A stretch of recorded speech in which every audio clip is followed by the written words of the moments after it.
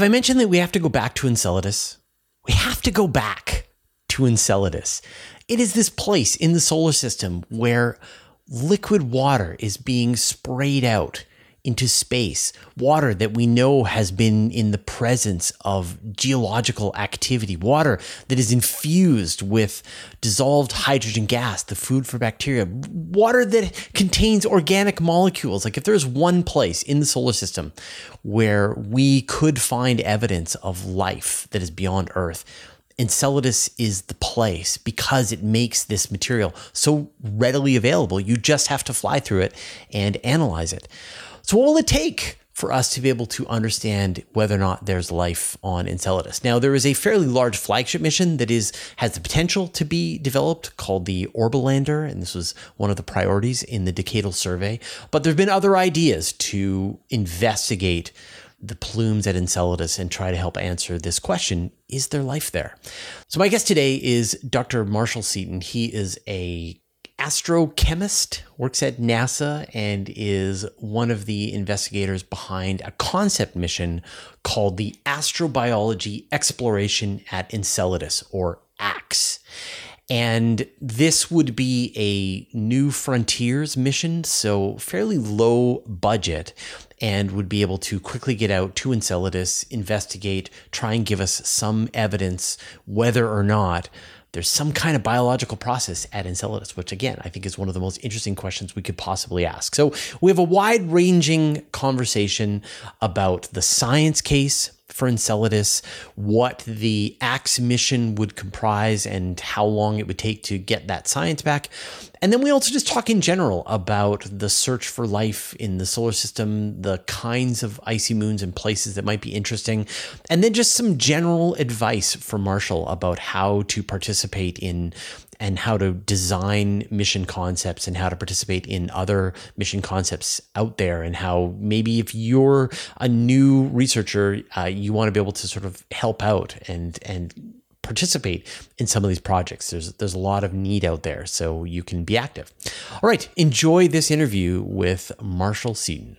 So if you were to stand on the surface of Enceladus and in your spacesuit and sort of peer down into one of these tiger stripe chasms as it's geysering material off into space, what would you see? What would it look like? You'd probably get smacked in the face by a bunch of ice coming out. It's just traveling really fast. So you would feel it. Like you could put your hand out and you would feel the blast of the ice particles? I mean, presumably, yeah, you'd feel something because it's generating this continuous plume and stuff's traveling really, really fast out of there. I mean, the vapor is like 5, 6, 7, 8, 900 kilometers per second coming out of there. And the ice grains are slower because they're heavier, but there's definitely stuff coming out of there. Yeah. Right. And I mean, is there a place on Earth that would feel somewhat familiar? Not that I'm aware of. Of course, I don't do a whole lot of exploring in the Arctic or anything like that, but yeah. But I can't think of any place that... I've been to like a glacier, and how you get these sort of cracks and fissures forming on the glacier, and you can have these pools of water down below, and it feels like it just goes on forever beneath down there. And I've been to Iceland where you get these geysers that are blasting hot water up so it'd be like mashing those two together. Yeah, kind of. It's a really interesting place, and we have an idea of how the grains are formed and the vapors expelled up, but we haven't really nailed the compositional link between the two, because you have like this surface of this liquid water reservoir, and then there are these vents that come like where all of the vapor and grains climb up to the surface, and that's part of what people are trying to study right now is like how that like what that vent structure actually looks like, because we don't know exactly. Yeah, so I guess the answer is you'll get back to me once the mission has completed its science objectives. Once mission, Once somebody goes up there and figures out what's going on, Yeah. So let's talk about the science case for Enceladus. Why is it the most interesting place that we should investigate in the solar system? And that, like, I'm not even putting that to a vote. That's no controversy. That is 100% true. Facts. We have to go back to Enceladus. Why? I don't necessarily disagree with you, but I will say ahead of time that the views that I express here are my views. They don't represent the priorities of NASA, JPL, Caltech, or any combination thereof. And all the planetary bodies are unique and awesome in their own ways. But Enceladus is super awesome. But Enceladus is the best. Yeah, I understand. Okay. It's just me. I'm saying this. You're not. You don't have to. You can feel free to love all the planets in the solar system, but yeah, Enceladus is just magical. So what's going on? What is making it so special? Well, I'll sort of give you a chronicling of how we figured all this awesome stuff out. And so I'm going to backtrack to the Cassini-Huygens mission, which was launched back in the 90s. And the goal of that mission was had three primary goals: to study Saturn, to see what was going on at Titan, which I think you've covered a bit about in the past, and to study the Saturnian satellites, which is basically the moons around Saturn. And we didn't know about all this stuff that was going on at Enceladus when the Cassini mission was formulated. But Cassini flew by Enceladus, and there were the thermal anomalies at the South Pole, where there were these regions that were way hotter than they should have been. And when I say hot, I don't mean like hot as we know it. I mean like instead of negative 200 Celsius, it was like negative 150 Celsius or something. And so everybody was like, okay, hold up, we got to figure out what's going on. And then then they did another targeted flyby and did some imaging and chemical analyses and things like that. And long story short, they discovered this continuous plume of water and ice that was formed over the South Polar terrain. And we'd never seen anything like this really in our solar system. And so it was insane and insanely cool. And then so some follow-up investigations essentially determined that this plume, like long story short, is sourced from a global subsurface liquid water ocean. And we see oceans elsewhere in our solar system, like Europa very likely has a global subsurface ocean as well. But the difference there is you have to drill through like 10 miles of ice to get the material at Europa. And there's just as compelling of a science case at Europa too. I mean, that's where we literally have a flagship mission that's planned to go there. But the difference between Enceladus and Europa is Enceladus is literally venting samples for us to come pick up and sample. So we have the unique opportunity to directly sample the contents of a subsurface global ocean of an icy moon. And it gets even more compelling than that, because in addition to this global ocean, in terms of habitability and life detection and things like that, follow the water is the general, the approach that the scientists take. But you don't just need water. You need the chemical elements, for life as we know it, at least based on our understanding of life. But you need a source of heat too. And there were some analyses that the Cassini spacecraft and some of the instruments on the spacecraft, the Cosmic Dust Analyzer, did of Saturn's E ring. And it's one of Saturn's rings. And this ring is formed from the plume material that's emanating from the Enceladus ocean. So by analyzing this ring, the material in this ring, the dust and grains, we can see what's coming out of Enceladus, basically. And something really interesting was found in those E-ring grains: silicon nanoparticles with a very specific size range, about 2 to 8 nanometers.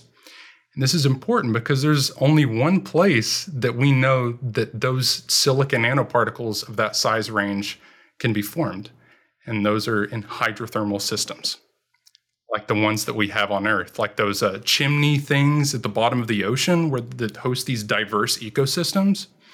And so based on that, we know that there's very likely water-rock interactions that are circulating all of this material from the chondritic, from the the rocky core of Enceladus out into the ocean. You have these chemical gradients present because of that.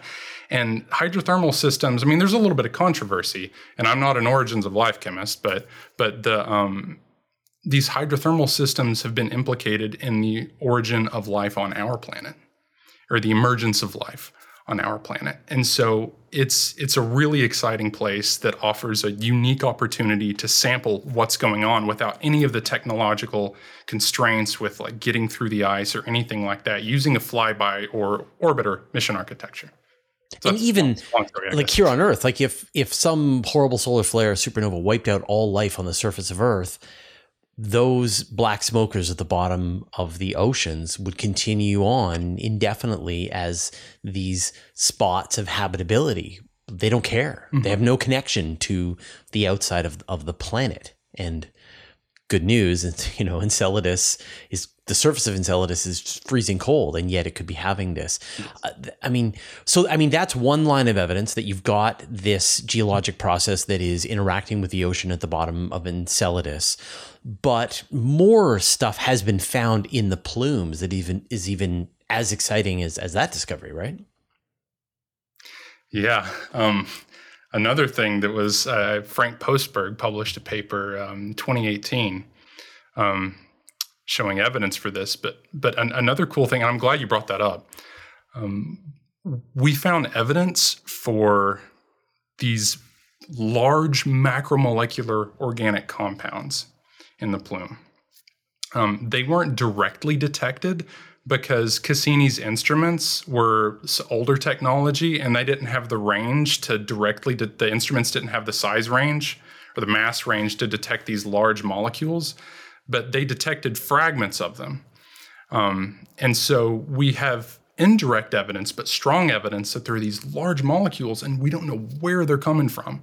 Like, could this be some like geochemical processing that we don't know about, or is this like, or could there be like critters at the bottom of the ocean like making these organic compounds? And like it's really exciting, and it just like strengthens the case for going back to Enceladus.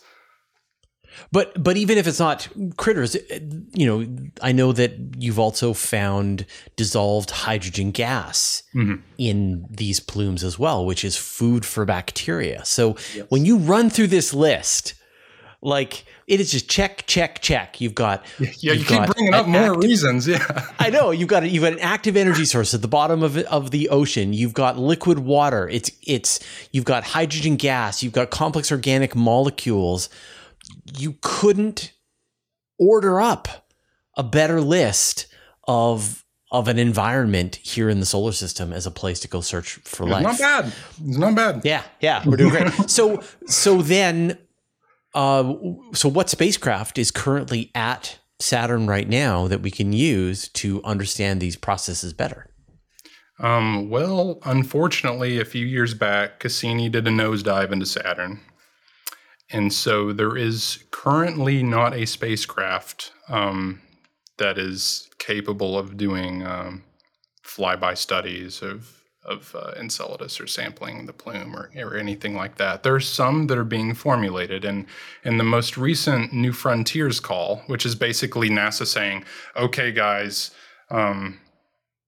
give us all your mission concepts. Let's see what you guys are formulating and where we can go. Or not the New Frontiers call, but the most recent decadal survey prioritized Enceladus in its list of priorities for a flagship mission, which is a mission that essentially has no cost cap. Right under a Uranus probe, the second priority is an Enceladus Orbilander concept, which is like an orbiter and a lander. And then one of its smaller mission classes also solicited a return mission to Enceladus as well. So like NASA's aware and is planning to go back, but it's just there are some issues that like in terms of figuring out how to sample, how much to sample, like things like that. But I mean, budgets are always so tight on these space missions, and these flagship missions are very slow moving, large creatures that move through the pipeline, and as they get developed and as the science objectives are nailed down and the technology is improved and there are various even new technologies have to be developed for it's a very long and slow process, and the distance and time that takes to get out to Enceladus. Like even if you launch your mission tomorrow, you're not going to start getting science results for more than half a decade.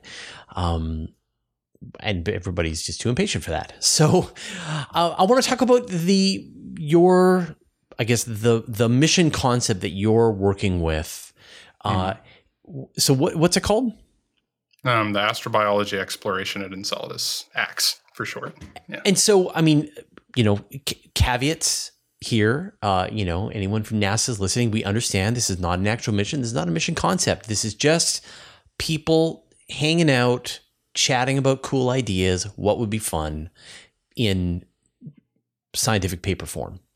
So what is the idea of the AX mission? Well, it was, I'll give you a little bit of a backstory. And it's what's called a concept study. And what that does is sort of explores the trade space, what sort of instruments, what sort of science you can do under a given cost cap. And so there's never a shortage of science to do. But it's trying to fit all the science in a cost cap. And so this was a result of the NASA Planetary Science Summer School program. And it's not as much a summer school as it is like a rigorous mission design program where they're basically training the new generation of like mission scientists to propose compelling missions. And so it's a competed program, you apply for it, and then your team develops a mission concept. And so we developed back in 2021, the structure, like the skeleton for the mission. And since then, we've been iterating on it and nailing down our science objectives and things like that. And the paper that you saw was basically the culmination of all that. Go ahead. Were you going to say something? I was going to say, so let's kind of go through this. So I guess with the Orbolander being obviously one of the priorities in NASA's pipeline, I've done this long enough that I kind of know how this works, which is that the thing that is the lower priority has to wait a cycle. And so it could very well be that we're going to wait 10 years for the next decadal survey. The Uranus mission is off and away, or at least far enough along development that now the Orbolander kicks up to the next notch. So I guess what are the clever ideas that you're kind of bringing together to maybe offer up a mission that could solve some of these science objectives sooner than and at a lower budget than everyone sort of originally anticipating? Yeah, absolutely. And you make a good point. I mean, you can fly by and sample the stuff in the plume under a New Frontiers budget. And so we with this concept, there are 4 main science objectives. And the first one is directly searching for biosignatures within the plume, chemical biosignatures. And we include a combination of chemical analysis and geophysical and geomorphological investigations to sort of contextualize any sort of the chemical measurements we make. But the first is searching for chemical evidence of life. Can we see like these compounds that we can maybe trace back to what might be a biogenic origin, or what might be biogenic? And then the second, and I can go into more detail if you like. We will, but yeah. Okay, all right, cool. Yeah. And then the second, because I'm about to ask you how, but let's go through the high level list of objectives. Tell them what you're going to tell them, then tell them. Yeah, exactly. And the second objective we have is looking at whether the ocean is long-lived or potentially transient. Like looking at the heat budget of Enceladus, it's emitting all this heat and it's generating X amount of heat. And so we want to see if these two values are in equilibrium, if the ocean's been there long enough for life to take hold, or whether it could be like melting or freezing or whatnot. And that's basically a heat balance equation. The third objective is, like we hit on a little bit before, we don't know exactly what the compositional link between this plume material and the ocean is. And that's critical if we're going to attempt to do any sort of life detection investigations there, because if you sample something in the plume, you want to make sure that that it's representative of the ocean composition, and and the associated challenges with that. And then and so we're looking at the vent structure, and then the fourth objective is basically surveying the global crater population, and seeing what it can tell us about Enceladus's past and what's happened in terms of other areas that might have the other high heat flux regions, or whether the ice shell has undergone reorientation in the past or anything like that. And so those are the four science objectives. Right. And so let's go back around to the beginning then with the one that I'm sure a lot of people are really excited about is attempting to see if you can find some kind of biosignature in the plume. What kind of instruments would you want to be able to do that? Apologies if I use a little bit of jargon. You have to catch me. I have a very technical audience, so okay, good. if you over jargon, I'll draw you back. But don't worry. Yeah, okay, yeah. Cool. Feel free to talk about mass spectrometers. That's where I was headed. And there are a lot of people that are proposing a lot of different instruments, and people have different opinions on what is a good instrument to bring to Enceladus. This is simply my opinion. But if you're going to do any sort of life detection investigation, I'll preface this by saying that Pierre-Simon Laplace stated that the evidence for a claim must be purported to its strangeness. And what that translates to is what Carl Sagan coined, which is extraordinary claims require extraordinary evidence. And so if you're going to claim that you've detected extraterrestrial life for the first time in human history, civilization level science, then you better be sure that it's unambiguous, okay? And we've seen how that's worked out in the past. Think about the Viking experiment, the Mars meteorite, UAPs, like it goes on and on. Yeah. Yeah, exactly. And so you want your evidence to be as unambiguous as possible. And one of the best instruments that we have for that are mass spectrometers, because they provide not only like what sort of chemical functionalities might be there, but they give you structural information. They tell you what the molecule is exactly if you have the appropriate mass resolution and things like that.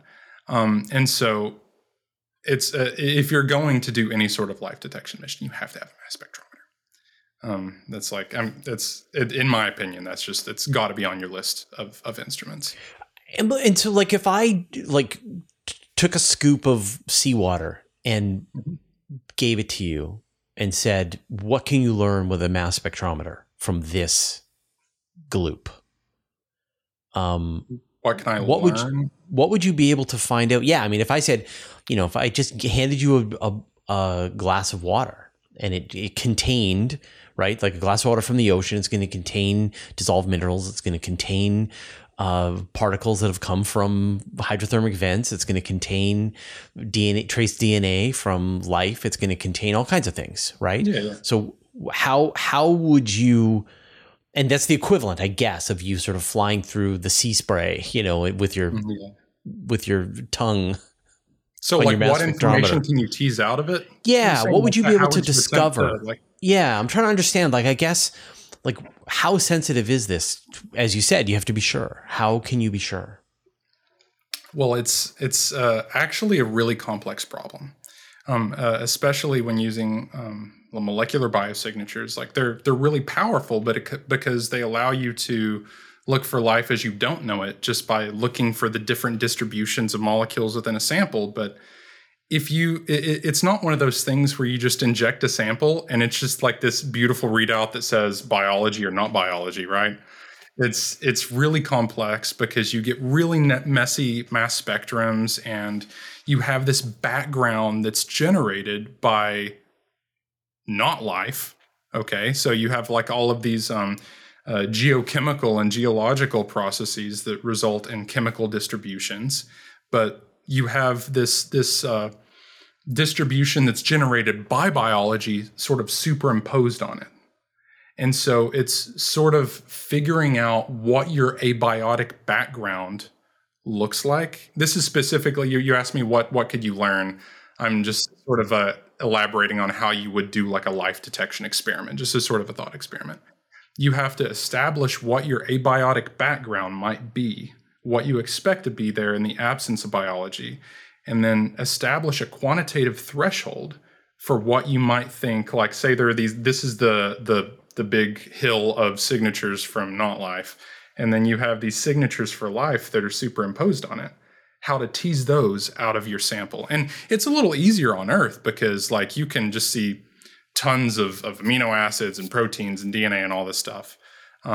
But in a place that's as cold and energy limited as a place like Enceladus, it may not be that cut and dry.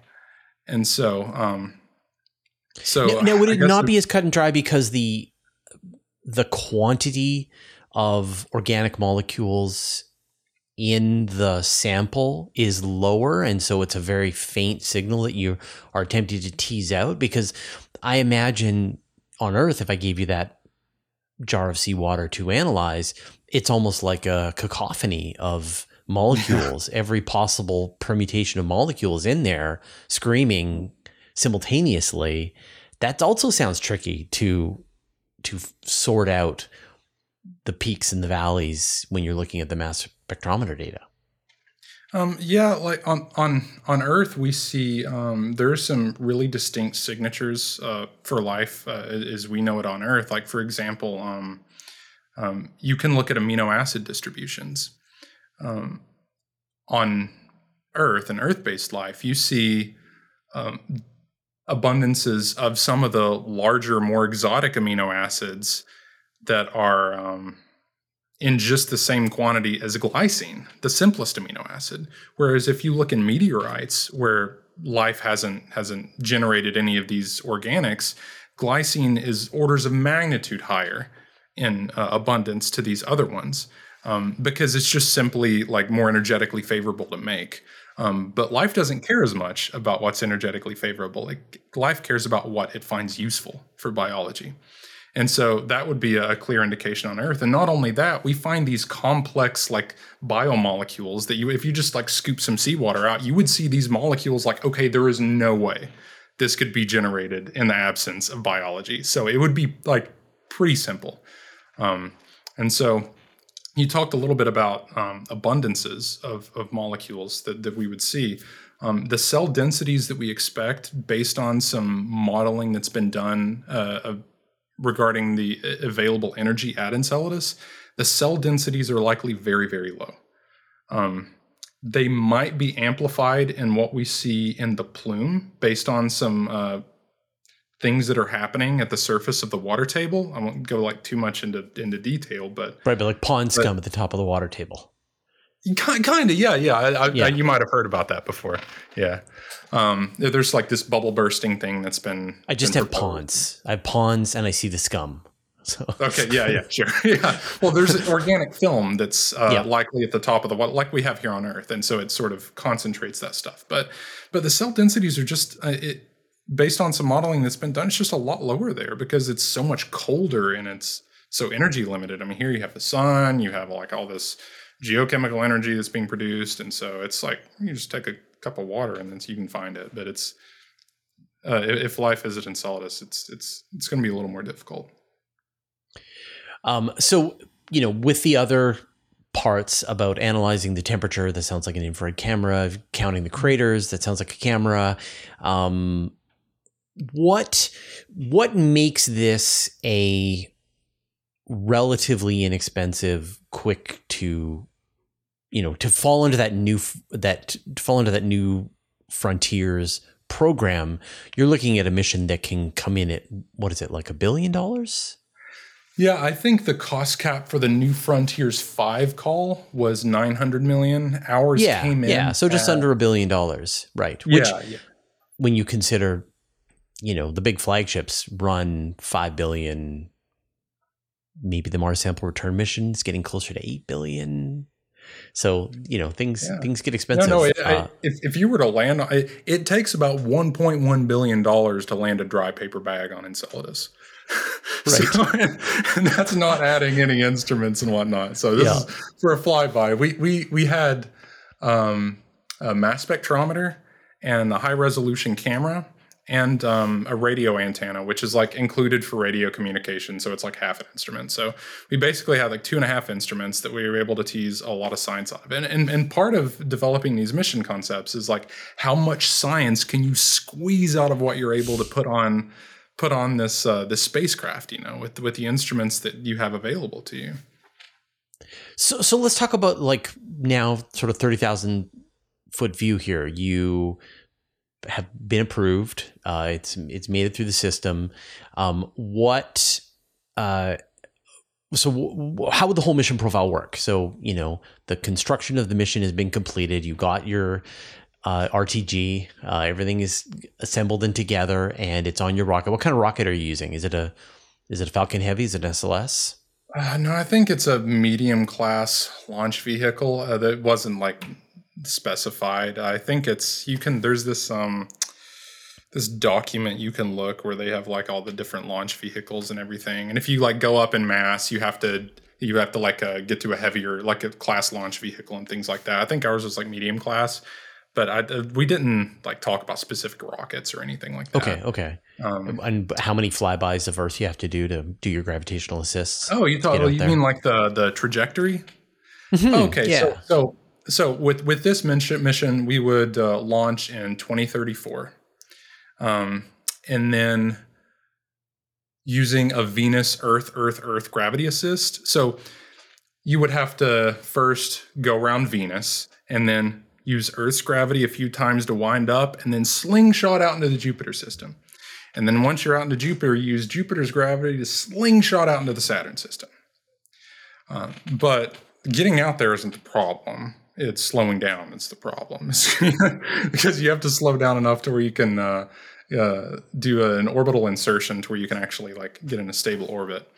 And then after orbital insertion, I think we had a 2-year pump down phase planned, because to target, like in this case, to target Enceladus with the correct inclination, geometry, altitude, things like that for our flybys, we'd need to use Titan's gravity to slow down for about 2 years, doing multiple orbits of Saturn. And then once all that's finished, then we could enter science operations, where we do a flyby about every 2 weeks. So you wouldn't be in a tight orbit around Enceladus. It would be a much wider orbit, kind of similar to, say, Juno. Yeah. It's so the way this mission architecture specifically would work is you're orbiting Saturn, but you're just doing these flybys of one of Saturn's moons in orbit around Saturn. Getting into orbit around Enceladus is very tricky. It's under the New Frontiers cost cap. It is, because again, you have to slow down to where you can be slow enough to where you can get into a stable orbit around Enceladus. Which doesn't really have very much gravity. And so you can do it, but it's a lot more difficult in the context of the budgetary constraints that are imposed on some of these missions. Yeah, I think that's one of the geniuses of the Europa Clipper mission is stay in orbit around Jupiter, but make those flybys of Europa on enough of a regular basis to build up that science. And I think we're seeing this same idea showing up more and more, and it makes a ton of sense. Exactly. As you said, if you're to actually slow down, you need a bigger rocket, and if you need a bigger rocket, then it's going to get more expensive. It takes a lot of fuel too. Yeah. That's the hard part of getting to any of those destinations that you want to get to, is that a flyby is a fraction of the price of going into orbit, and yet in orbit is orders of magnitude more science, and you've got to always make that decision either way.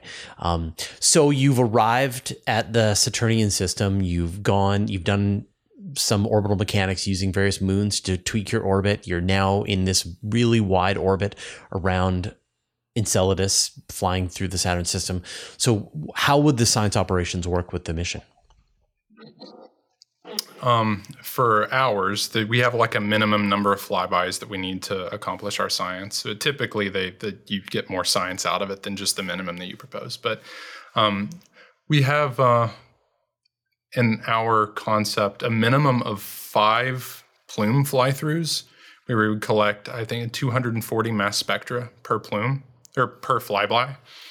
And then in addition to that, we have, like I talked about, vent morphology.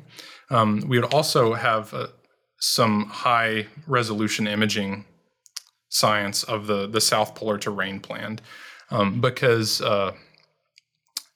throughout Enceladus's orbital phase, we expect these vents that you talked about at the South Pole, that all that ice is shooting out of into space.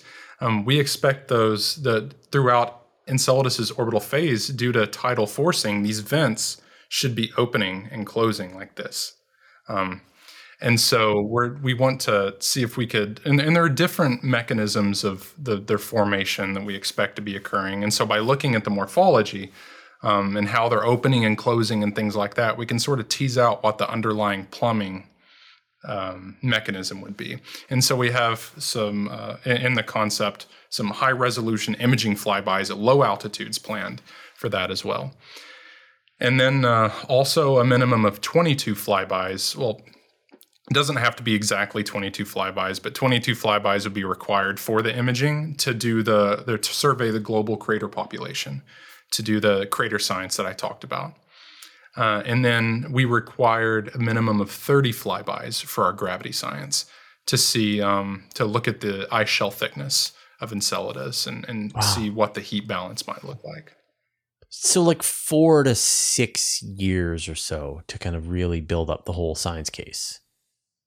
Is that right? I think we had 4 years of science operations planned. Yeah. Yes. But I mean, it'll have I'm assuming it's going to have an RTG because it's so far away from the sun. You can't power this on solar panels. So, I mean, the Voyagers are still going. So who knows how long it'll last. Yeah, I think there's a concept I read that uses solar panels. They just have to be like really big. I don't remember which. So, for example, like at Jupiter, it's 25 times.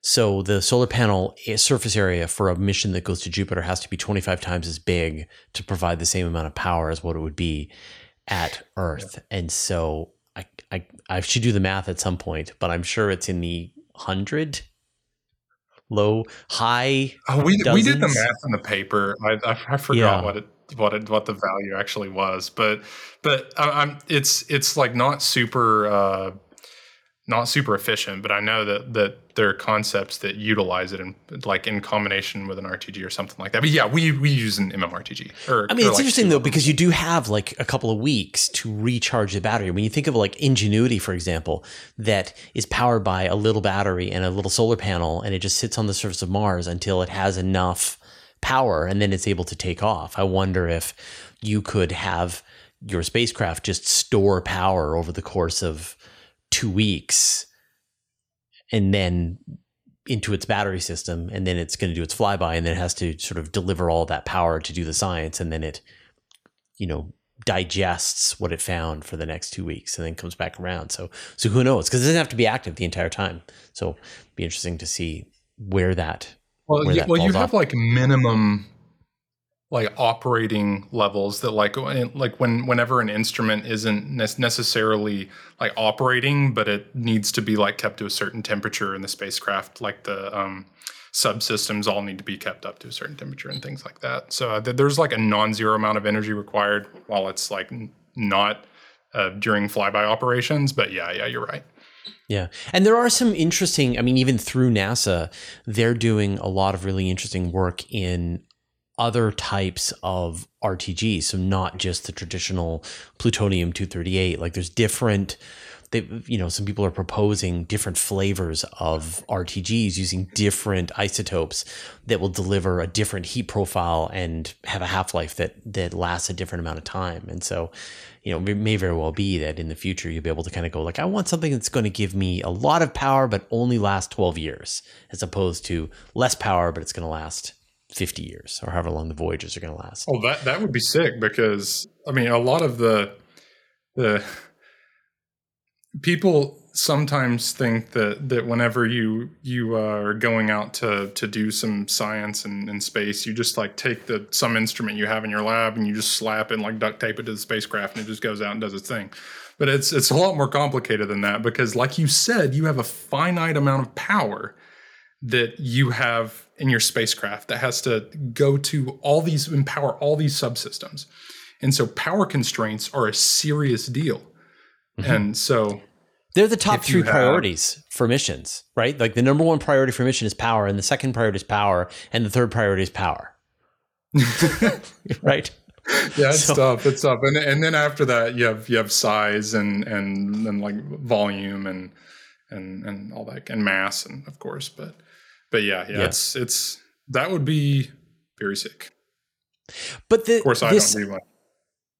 Yeah, but I mean, and I think like from my perspective, when you go back to that idea of the Orbolander, it kind of takes you back to that controversy that happened with the Europa Clipper and the idea that they would attach a lander to the Clipper before they really knew where they wanted to land.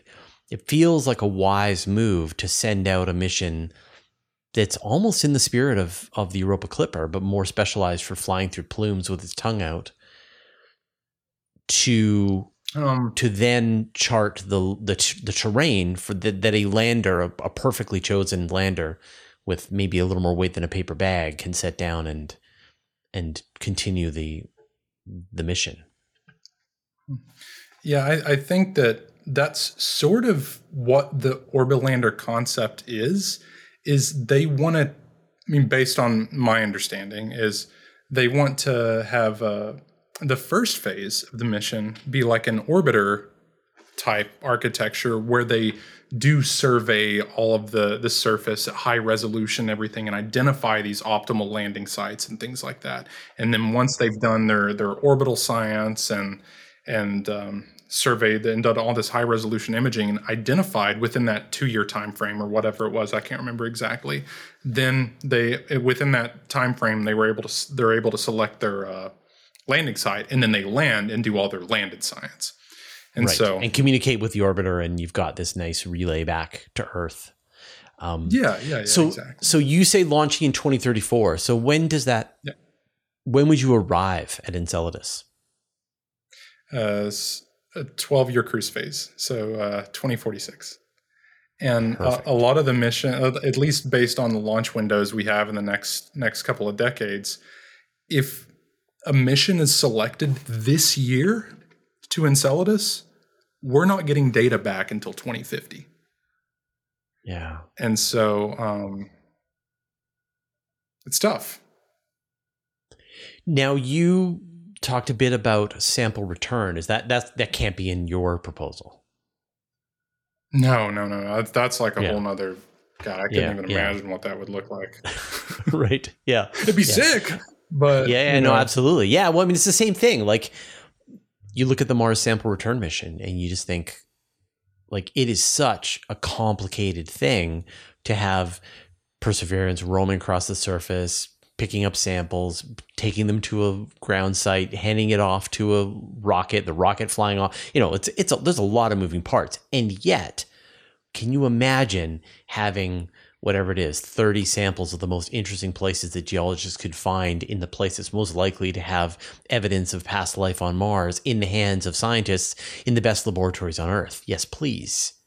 Yeah, exactly. And that's why the Mars community is so, I mean, I'm not even in the Mars community really, and I'm stoked for it. I mean, it's because there's so many limitations that are imposed on spacecraft instrumentation. Like I said, it's more complex than just like putting an instrument, just putting on a spacecraft and sending it out. These huge instruments that we have on Earth in our laboratories, they're like, you have to make them like this big to put on a spacecraft, you know? And so you don't have near the sensitivity. You don't have the same mass resolution, for example, for a mass spectrometer. Like down here, you can like tell exactly what a molecule is, like just by putting it in there. And up there, like we don't have the, just because of how robust you need to make these instruments, you're not afforded the same luxury of how insanely sensitive these instruments on Earth are. And because the stuff you put on a spacecraft has to withstand thermal cycling, going from super cold to super hot environments. It has to withstand these extreme G forces when you're like vibrations, when you're in orbital insertion and things like that. And so being able to take samples from an extraterrestrial environment and take them back to Earth where we have these incredible instruments, like it's like a dream. It's like career. I think there's a term that I've heard used, career catharsis for a lot of people.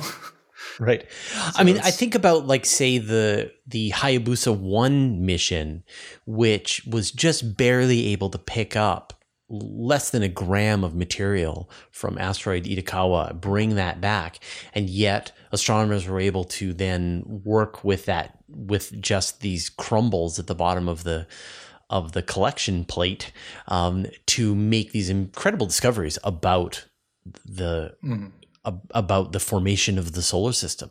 And now with the samples from Hayabusa 2 with Ryugu, where they actually got a nice little cup's worth of material, they've found so many amino acids, they've found interstellar grains, they've found just all of these really interesting things that have helped clarify where the water on Earth came from, what the earliest phases of the solar system look like, that you just couldn't do with any of these flyby missions. It's like a time capsule. I mean, if you have the instruments that like these Earth-based instruments that you can actually use to figure out exactly what's there, then it's so much more of a science return than just like using these instruments that are extremely advanced technologically but don't have the same capabilities as the ones we have here on Earth. Do you think that these kinds of hydrothermal vents are more common across the solar system than we know? I mean, we know that we have hints of them at Europa, and when the Voyager 2 spacecraft went past Neptune, it saw some kind of geyser activity on Triton. Do you think that this is the rule, not the exception, with these ocean worlds?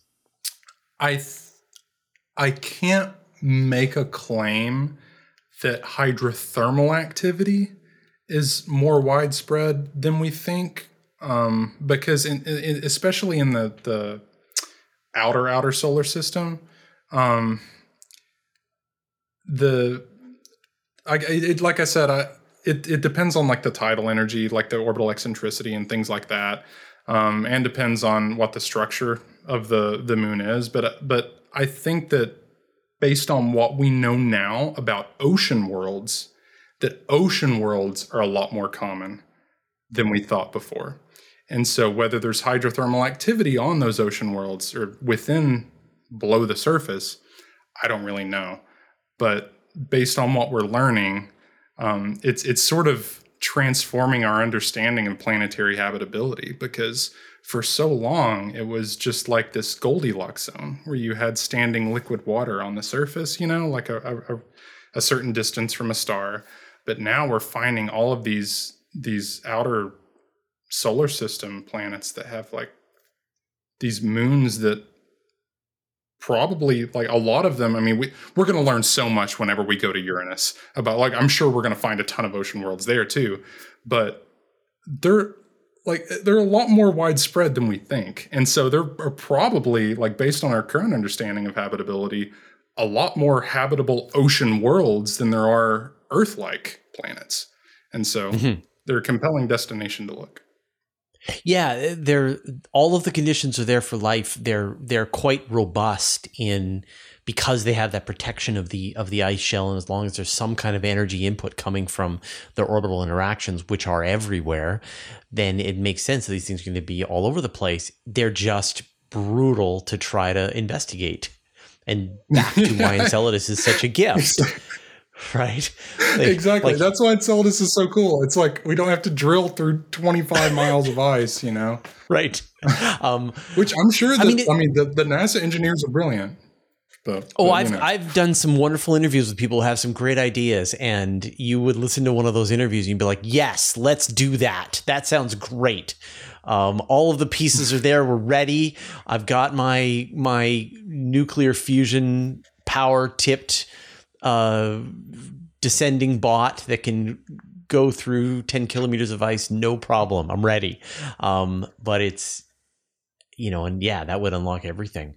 But then you sort of extrapolate this idea out to the wider universe, that probably every star system out there has dozens, if not hundreds, of these ocean worlds, all locked under ice, all inaccessible from our perspective. And the one that we have is this gift.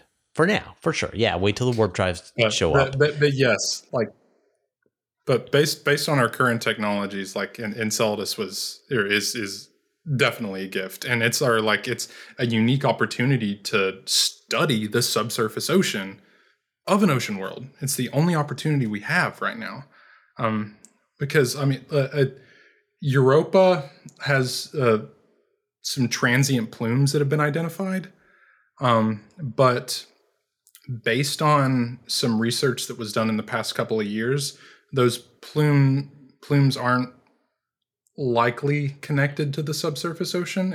They're more likely connected to these brine pockets within the ice shell.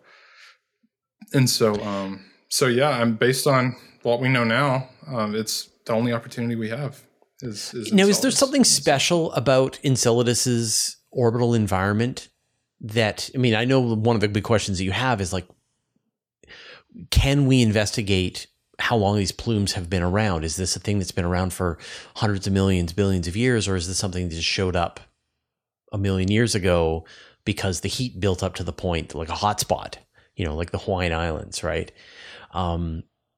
Do we have a sense that there's something special about the orbital dynamics of Enceladus that pushes it into this kind of activity?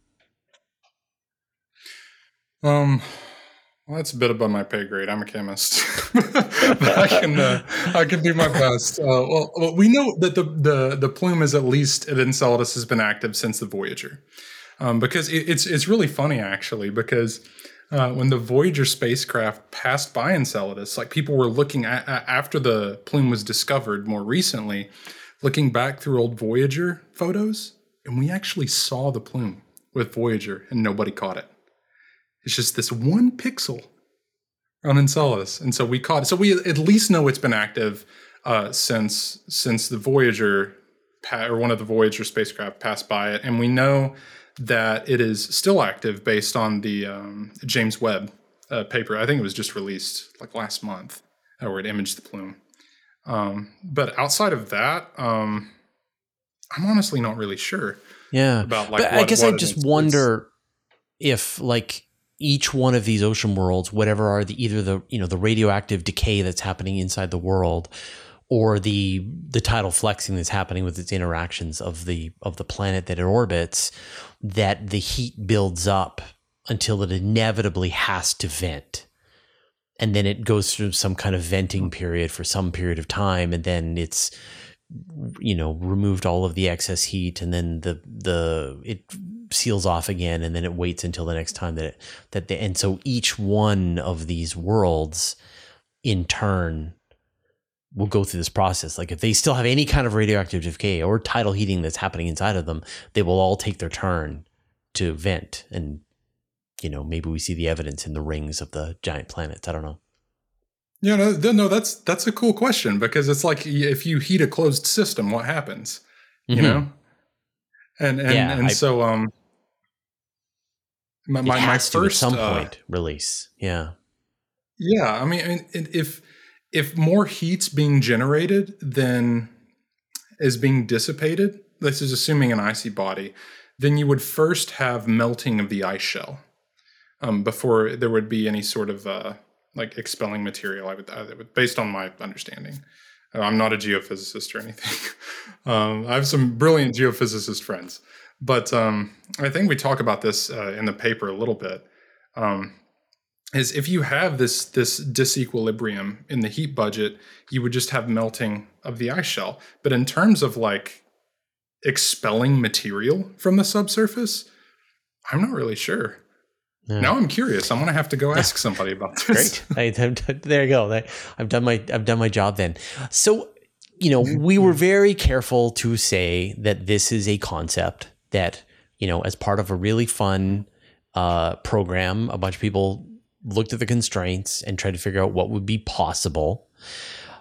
What could be the next step if perhaps you can convince other people that not only is this possible, but actually of the range of options to explore Enceladus or other planetary bodies, this one makes sense? What would be like a next step that you would be hoping to see? Like, you just put your paper out there and you're like, that's it, I'm moving on to figure out whether other planets will have hotspots, or, what's the next step, do you think? Well, for me, specifically? Mm-hmm.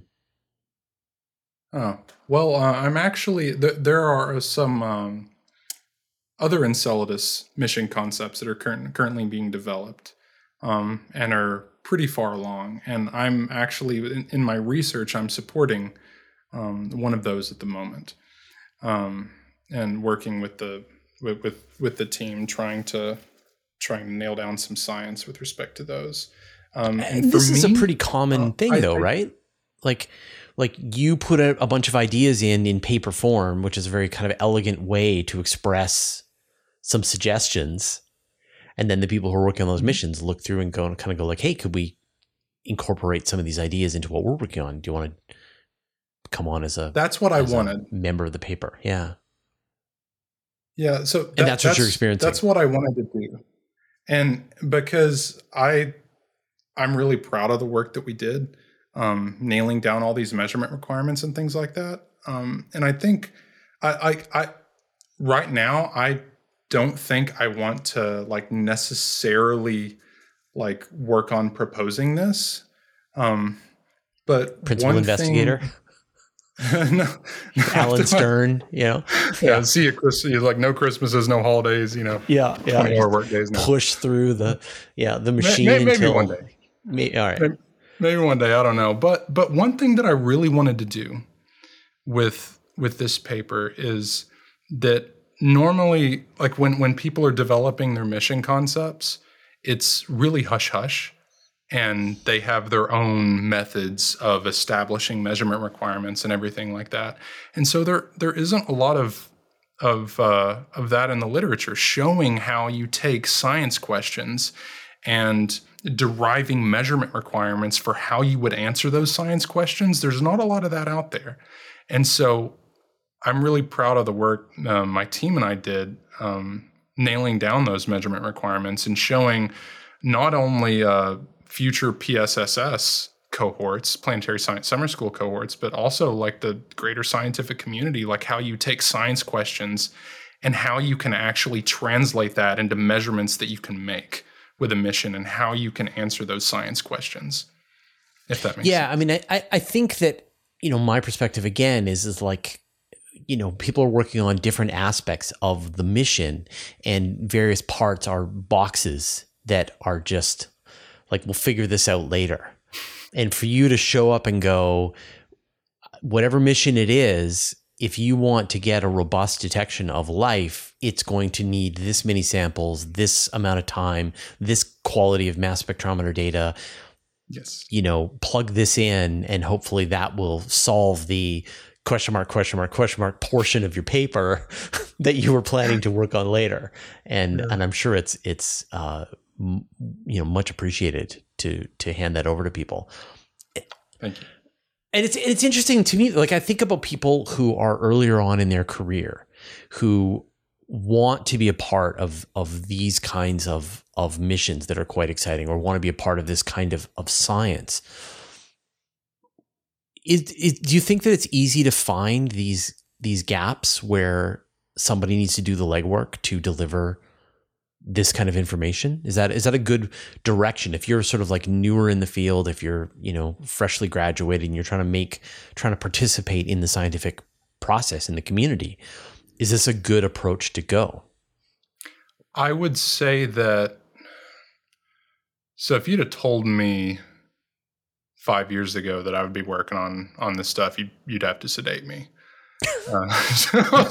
Because you'd be so enraged, or because you would be excited? I've been so stoked. Okay, no, all right. This stuff's great. But I think that are you speaking to like people in graduate school or people that have finished graduate school? Or what I mean, I think that like the impression that I get in talking to a lot of scientists is that there is this publish or perish requirement, and sometimes you don't know what to write about. You don't know where to direct your energy because you're not sure what's going to make a difference. But one way is to solve someone else's problem, to kind of find people that are working in the same kind of area that you are, see where they've got this just, TBD to be done later, and fill that gap for them, right? To answer those questions for them, to deliver what it is that makes their lives easier and helps push their mission forward. Yeah. I mean, that's how I ended up where I am now, is is doing just that. I mean, if you're interested in doing mission science, first of all, I would strongly recommend the Planetary Science Summer School program. It is competed. You do have to apply for it. And it's a pretty small cohort, but that is a really awesome way to get your foot wet in terms of like mission science specifically. But what you mentioned about in terms of like just career advice, yeah, I mean that science is identifying gaps in human understanding, and then trying to fill those gaps. Yeah. And that's what we try to do with this mission concept. I mean, that's what we started, is like, what do we not know about Enceladus, and then everything else kind of followed, so. Yeah. And I guess that's what, I mean, that's the kind of thing that I'm really interested in: practical advice, practical ways that people can take action in this field that they've chosen to make a difference. And whenever I hear something that feels very actionable, very tractable, I sort of latch onto it, because now I'm sort of thinking about this as like, people ask me, like, I want to be an astronomer, I want to be an astrophysicist, I want to be an engineer, or I'm an engineer and I want to get involved. I'm a computer programmer. How can I get involved in missions and find places where people have put question mark in their work, TBD, and they need help, and you can deliver them results. The best advice I could give is meet those people and go up and talk to them, because that's how I ended up where I'm at. When I first started grad school, there was this guy that was the PI of the Icy Worlds Astrobiology Center thing. Then he gave a talk at Georgia Tech, where I was in grad school. And I just went up and said, "Hi, I'm Marshall," And I asked him a couple of questions, and he's like, "Cool, you want to come work at JPL over the summer?" Like, yeah, and then I went out, and my girlfriend had to sedate me and everything, Yeah, right. But a lot of it's just like, if you talk with people and if you are genuinely enthusiastic, and you care and you're interested in that, then it's infectious. And so, that's the best advice I could give, is you'd be surprised. I 100% agree with you. It feels like that's my career so far, and it's working out all right for me. I haven't gotten the invite to go and actually spend a summer designing spacecraft, but now I think I want to apply. That sounds fun. So see if they need a space journalist. Well, Marshall, it's been a pleasure talking to you. Yeah, thank you. And good luck with either this exact mission flying by 2034, or at least bits and pieces of it joining the collective and being part of this mission. I cannot wait until we get more information about Enceladus. So if you discover life on Enceladus, will you let us know? Yes. I'll be sure to keep you posted. Thank you so much for taking the time to have me. I've loved nerd out about this stuff. It was a pleasure. Right. Wonderful. A huge thanks to everyone who supports us on Patreon and helps us stay independent and keeps ads at a bare minimum. Thanks to all the interplanetary researchers, the interstellar adventurers, and the galaxy wanderers. And a special thanks to Joel Yancey, Antonio Lofilara, Dustin Cable, Just Paul Davis, Vlad Shiplin, Jay Dennis, David Giltonan, Modso, George, Jeremy Mattern, Jordan Young, Tim Whalen, Dave Verabioff, Andrew M. Gross, and Josh Schultz, who support us at the Master of the Universe level. All your support means the universe to us.